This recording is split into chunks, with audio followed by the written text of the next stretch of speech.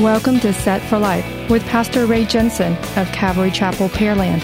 You can find us at setforliferadio.com. Romans 10:9 says that if you confess with your mouth the Lord Jesus and believe in your heart that God has raised him from the dead, you will be saved.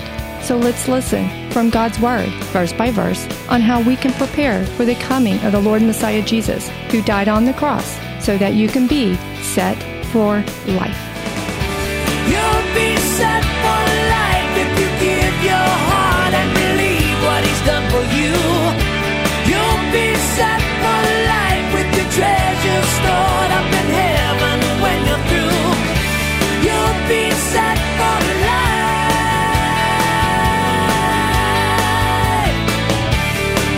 life. Welcome back to Set for Life. You know, people keep asking me if I'm a fisherman. I've fished before, but I'm not an active fisherman. They say, well, you've got the Magellan shirt on and you got a fish hook on your hat here. I do have a fish hook on my hat right here. It belonged to my grandfather, and I wear it on my hat all the time because it starts a dialogue. People ask me, oh, fish hook, are you a fisherman? And I say, yeah, I think I was ordering food at a restaurant. It was the last guy that asked me if I was a fisherman. I said, yeah, I'm a fisherman. He says, so where do you fish around here? And I say, oh, right here. He goes, what do you mean right here? There's no water right here. I said, oh, I fish right here. He says, what do you mean? I said, well, I'm fishing right now. And he was taking my order at a restaurant at the register. How can you fish right here? I could see the look on his face. And I said, I'm a fisher of men. And I gave him the gospel. And so, do you have anything about yourself that says, I'm all about the gospel? Well, maybe you should, right? So anyway, no, I don't fish much. I have before, but I need to fish every day. As a fisher of men, I fish for Jesus Christ. So today we are in 1 Kings chapter 18. I'm going to call this the big bailout. B-A-A-L, the big bailout. You know, back in grade school, for a starter, when two guys had these differences that they wanted to settle, they would say, at least in my school, they would say, I'll meet you at the ballpark because there's a baseball field close by. And man, when somebody says, I'll see you at the ballpark after school, boy, we knew what that meant. That meant there was going to be a big showdown after school. But today's message is called the big bailout. That means there's going to be a big showdown because the Lord was taking Baal worship out of the land. The big bailout. They're going to get Baal out. And there's a time coming where somebody says, I'll see you at Mount Carmel. And they were going to have a big showdown. You know something big is going down today in 1 Kings 18. And now we'll start in verse 1. And it came to pass after many days that the word of the Lord came to Elijah in the 3rd year, saying, Go present yourself to Ahab, and I will send rain on the earth. So Elijah went to present himself to Ahab, and there was a severe famine in Samaria. And Ahab had called Obadiah, who was in charge of his house. Now Obadiah feared the Lord greatly, for so it was, while Jezebel massacred the prophets of the Lord, that Obadiah had taken 100 prophets and hidden them 50 to a cave, and had fed them with bread and water. And Ahab had said to Obadiah, Go into the land to all the springs of water, and to all the brooks, perhaps we may find grass to keep the horses and mules alive, so that we will not have to kill any livestock. So they divided the land between them to explore it. Ahab went one way by himself, and Obadiah went another way by himself. So here we are after 3 full years of no rain, none. King Ahab was still worshiping Baal, still at it.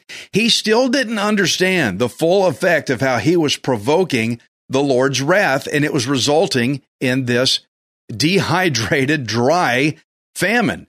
A lot of people don't believe that God does this kind of thing. They don't realize even today that the sin that is being pushed on our society is resulting in what they call natural disasters, weather events that they don't think has anything to do with sin, but it does. Ahab didn't get it. People today still don't get it.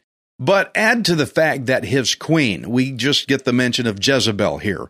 Ahab's queen, Jezebel, was killing off the Lord's prophets. But Obadiah, we have this other guy now. Obadiah was a godly man. He hid 100 prophets away, and he was feeding them. with bread and water, it says, which in itself, this is amazing to me that while the king of Israel had to go out and look for water, hey, we need to go look for water. Our mules are going to die and we're going to kill livestock. Obadiah was right under his nose and he was feeding food and water to 100 of God's prophets, God's men. Look how the Lord God provides even during a time of famine. 1 Kings 18:7. Now, as Obadiah was on his way, suddenly Elijah met him, and he recognized him and fell on his face and said, "Is that you, my lord Elijah?" And he answered him, "It is I. Go tell your master, Elijah is here." So he said, "How have I sinned that you are delivering your servant into the hand of Ahab to kill me? As the Lord your God lives, there is no nation or kingdom where my master has not sent someone to hunt for you." And when they said, "He's not here," he took an oath from the kingdom or nation that they could not find you. And now you say, "Go tell your master, Elijah is here." And it shall come to pass as soon as I am gone from you, that the Spirit of the Lord will carry you to a place I do not know. So when I go and tell Ahab, and he cannot find you, he will kill me. But I, your servant, have feared the Lord from my youth.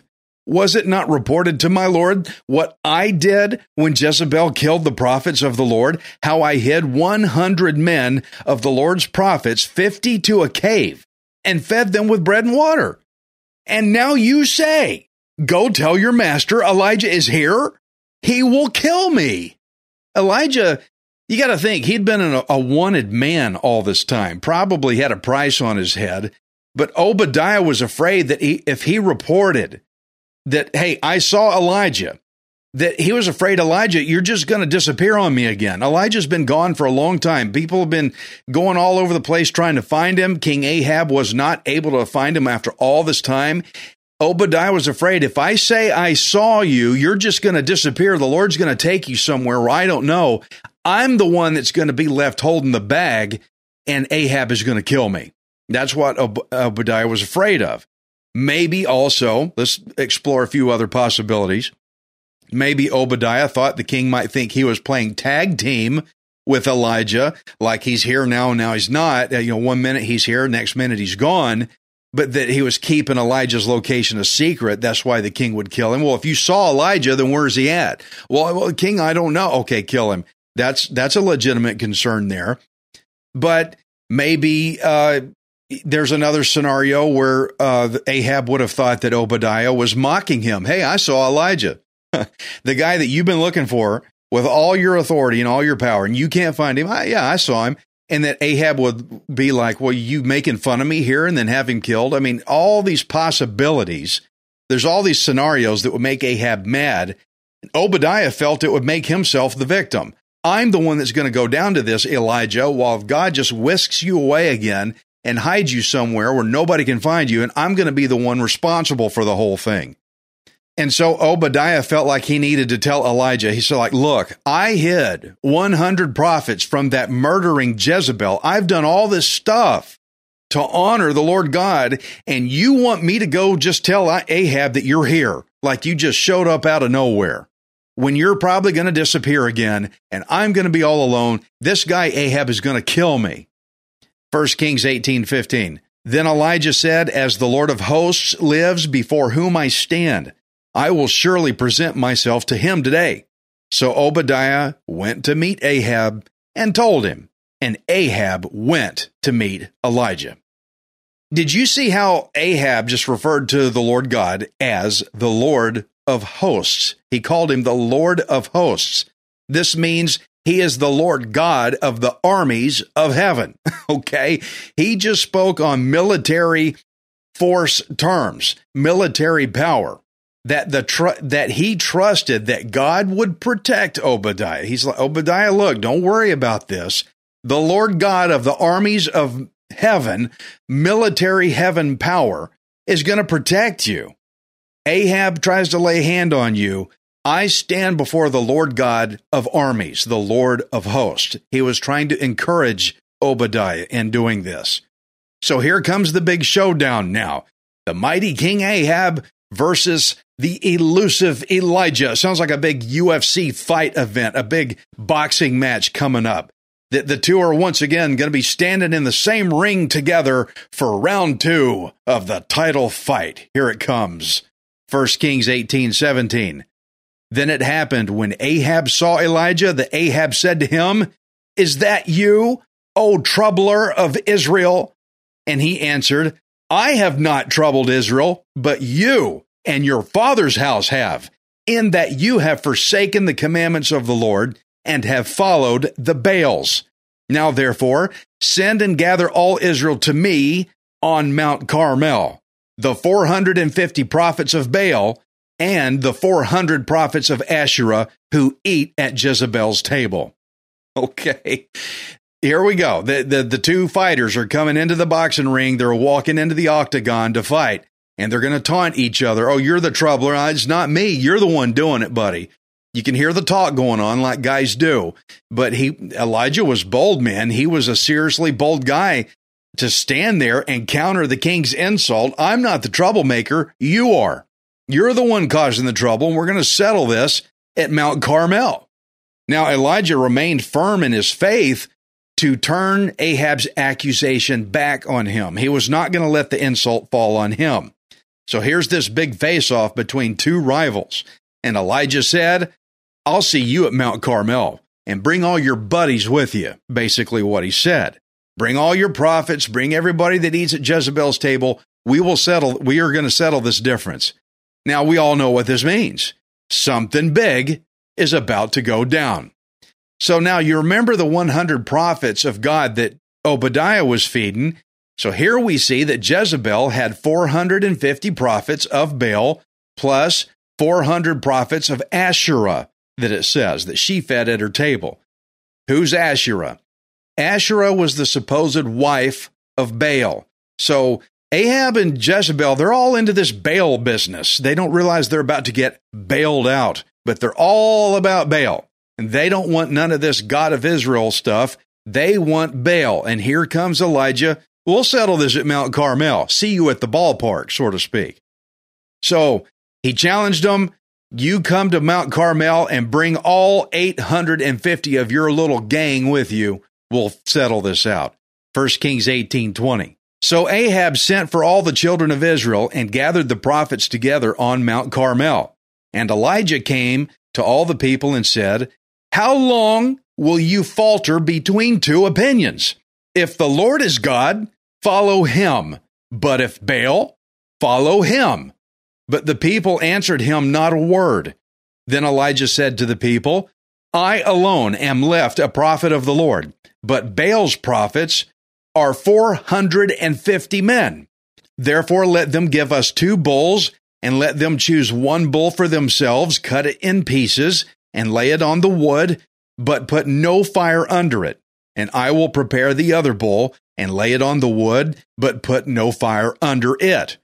Then you call on the name of your gods, and I will call on the name of the Lord. And the God who answers by fire, he is God." So all the people answered and said, "It is well spoken." They're like, "Okay, we'll agree to this. This sounds like something we'll do." So Ahab, he apparently agreed to go to Mount Carmel, and let's settle this down. But one of the reasons why Ahab went to Mount Carmel is because they considered Mount Carmel to be the very dwelling place of Baal, their false god Baal. That's where Baal lives. That's his home, Mount Carmel. We're going to win there. I think Elijah knew this, and he said, "Hey, let's go meet on Mount Carmel," to kind of stack the odds sort of against himself to make God look that much more glorified, right? So Ahab thinks he's got the upper hand here. Oh my gosh, we're going to go take on the God of Israel at Baal's own home turf. This is a win-win for us. But in reality, Ahab just got suckered into his own overconfidence. He has no idea what's coming. So when they all gathered there, the Israelites had been kind of teetering between Baal or God of Israel. We don't know. Whoever, whatever, I don't know. So he put all of them to a decision. You need to figure out which God you serve. You need to pick a side, get on it, and you need to stay there. Make up your mind. So he put them to this. whichever God answers this sacrifice of these bulls that we're going to burn up, whichever God answers them to consume this sacrifice by fire, then you have got to regard that one as the true God. Whichever God actually pulls it off, whichever God actually does it, that's going to be God. And so the people said, okay, we're good with that. Let's see what goes down. So you got to realize the people are just now understanding what's happening in this showdown, that whichever God answers is real, but whichever God does not answer is not real. It is an imposter God. It is a false God. And the Israelites didn't say anything. It said they were real quiet about all this, what was getting set up, because I think they were kind of curious to find out who was going to pull it off, who was going to win. Because if the Lord was going to let them down, or if the Lord God of Israel can't do it, then we can always go back to serving Baal. You know what? What about if Baal doesn't do it? We'll go to serving the Lord God. But whoever doesn't win, we'll go serve the other. You know, we got an option. Whichever one doesn't work, we'll just go to the other direction. We'll just go the other way. 1 Kings 18 and 25. Now Elijah said to the prophets of Baal, choose one bull for yourselves and prepare it first, for you are many, and call on the name of your God, but put no fire under it. So they took the bull which was given them, and they prepared it, and called on the name of Baal from morning even till noon, saying, O Baal, hear us. But there was no voice, no one answered. Then they leaped about the altar which they had made. And so it was at noon that Elijah mocked them and said, cry aloud, for he is a god. Either he's meditating, or he's busy, or he's on a journey, or perhaps he's sleeping, and he must be awakened. So they cried aloud, and they cut themselves, as was their custom, with knives and lances, until the blood gushed out on them. And when midday was past, they prophesied until the time of the offering of the evening sacrifice. But there was no voice, no one answered, no one paid attention. Then Elijah said to all the people, come near to me. So all the people came near to him, and he repaired the altar of the Lord that was broken down. And Elijah took 12 stones, according to the number of the tribes of the sons of Jacob, to whom the word of the Lord had come, saying, Israel shall be your name. Then with the stones he built an altar in the name of the Lord, and he made a trench around the altar, large enough to hold 2 seahs of seed. And he put the wood in order, cut the bull in pieces, and laid it on the wood, and said, fill 4 water pots with water, and pour it on the burnt sacrifice and on the wood. Then he said, do it a second time. And they did it a second time. And he said, do it a third time. And they did it a third time. So the water ran all around the altar, and he also filled the trench with water. Okay, friends, look at this. When you're actually trying to set something on fire, the last thing you want to do is pour water all over it, okay? I've seen guys try to light barbecue pits, and they had a hard time. They're trying to put some starter fluid. Don't use gasoline, okay? Don't be crazy. But they're trying to light it with something that's going to catch. Now, if somebody came and poured a big giant bucket of water on it 3 times, you'd probably smack the guy and say, you idiot, that's not what you want to do. You don't pour water on something you're trying to set on fire.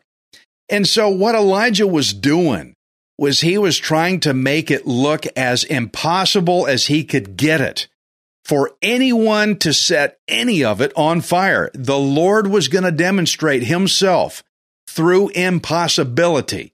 And so Elijah did everything he could. First off, he met them there at Mount Carmel, the supposed dwelling place of Baal himself. Now he's going to pour water on the sacrifice. He's making everything look as unlikely as possible for the Lord to come through, to show them that when he does come through, they need to make a decision. Hey, this is the God we need to be serving. And so the prophets of Baal, they finally came to a realization that they had failed after all day dancing, jumping around like crazy people, cutting themselves, doing their little cultural things to arouse the false god of Baal, and nobody answered. Nobody paid attention because he wasn't real. There is no Baal. They did everything they could So here's Elijah trying to fail. I mean, they failed. The Baal prophets failed at doing their best. Elijah is making it look like he's trying to fail. He's pouring water on the sacrifice on Mount Carmel, Baal's hometown, right? Because he knew that God was capable of burning the offering up, even though there was water poured on it enough times to fill the trench that was around it. It filled it up with water all the way around.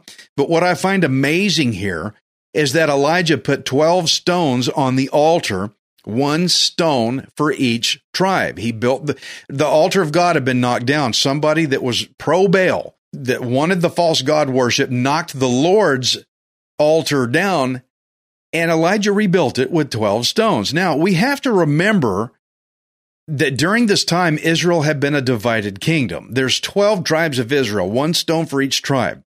And so there was even at one time where the divided kingdom, 1/2 of it divided again. You actually had, for a period of about 6 years, you had 3 different divided kingdoms in the nation of Israel. They were divided again. And so when Elijah put 12 stones on the altar, Elijah knew that God still saw the Israelite people as his one chosen people, who were still in that one covenant with him, that God would still bless them as a people, a divided people, but he would still bless them as one people with a unified destiny together. So look at this. When he put these 12 stones together, 12, you imagine all the Israelites watching him do this. Hey, look, he picked a stone for Benjamin. Hey, look, he picked a stone for Judah. Hey, look, he got our stone. Everybody's stone is there, and he put it all together so that all the divided tribes would one day, Elijah knew this, would be a place, unified one place where the Lord God would be glorified. Look at the imagery in this. Isn't this great? 1 Kings 18:36. And it came to pass at the time of the offering of the evening sacrifice that Elijah the prophet came near and said, Lord God of Abraham, Isaac, and Israel, let it be known this day that you are God in Israel, and I am your servant, and that I have done all these things at your word. Hear me, O Lord, hear me, that this people may know that you are the Lord God, and that you have turned their hearts back to you again. Elijah did not do all the dramatic jumping around and all that stuff like the prophets of Baal did, no cutting himself and all that religious nonsense. Elijah just simply prayed to the Lord God, but he used specific wording that was intended for the Israelites to hear it, so that they would remember the covenant promise that they had with the Lord. You heard how he prayed. The Israelites would start thinking, yeah, you know what? We're supposed to be in covenant with the Lord God of Israel. The Lord is very passionate about his people, Israel. He's very loving. He chose them. So do you think this is a prayer that the Lord God would answer, that Elijah would pray like this? Lord God, remember your covenant with your people. Do you think the Lord's going to answer this? Well, of course he will. 1 Kings 18:38. Then the fire of the Lord fell and consumed the burnt sacrifice.